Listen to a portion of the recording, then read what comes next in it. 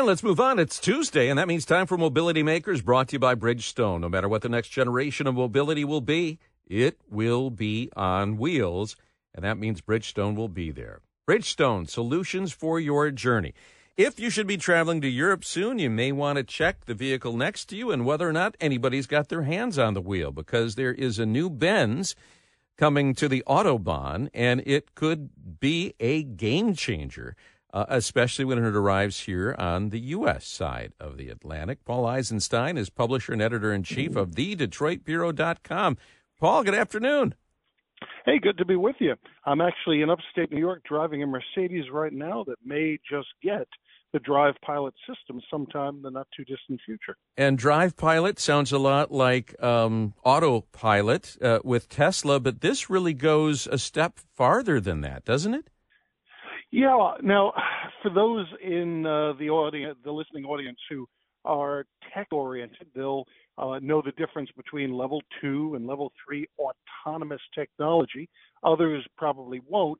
So what this means is where we have some systems now, like Autopilot, like GM's Super Cruise and the upcoming Ford Blue Cruise, that sort of just barely can allow you to take your hands off the wheels under fairly limited circumstances. This is level 3 technology, which means that you can not only take your hands off where it activates, but you might even be able to check your iPhone messages or read a book if you're still into paper. Yeah, or an iPad. Well, heck, the whole IP is an iPad now, isn't it? So maybe Yeah, exactly. Maybe the book will just be displayed on the dash.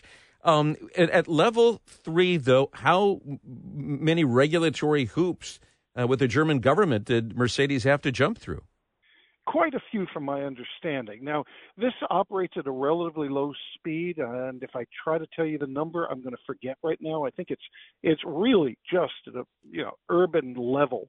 So you're not going to take this out at the Autobahn doing 140 miles an hour or something.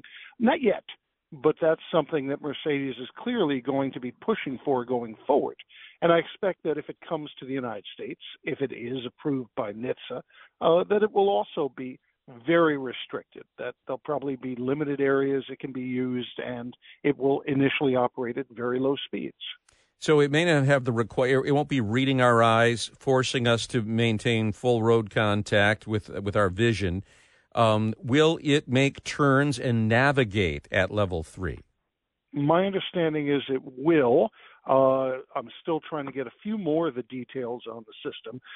Now, the big difference is, yes, it will want to make sure that you are a functional human being, so to speak. But again, you won't have to be looking at the road as you do, say, with the GM Super Cruise system and the upcoming system from Ford, Blue Cruise. This is just taking things to a next level. Nonetheless, you will need to be in a position that if the system starts beeping at you or whatever it does to warn you, that you will have to take over. You'll have to get up to level 4 to be essentially able to just fall asleep, if you will, put your seat back and ignore everything. And that's still probably a number of years away, despite Elon Musk claiming that it's going to be there by the end of this year for Tesla.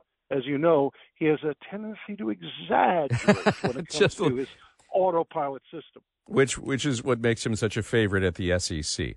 Paul, we thank you so much. Good to be with you. Take care. Paul Eisenstein, TheDetroitBureau.com. By the way, Mercedes is talking about pricing that as somewhere around a $5,500 option. Stay with us.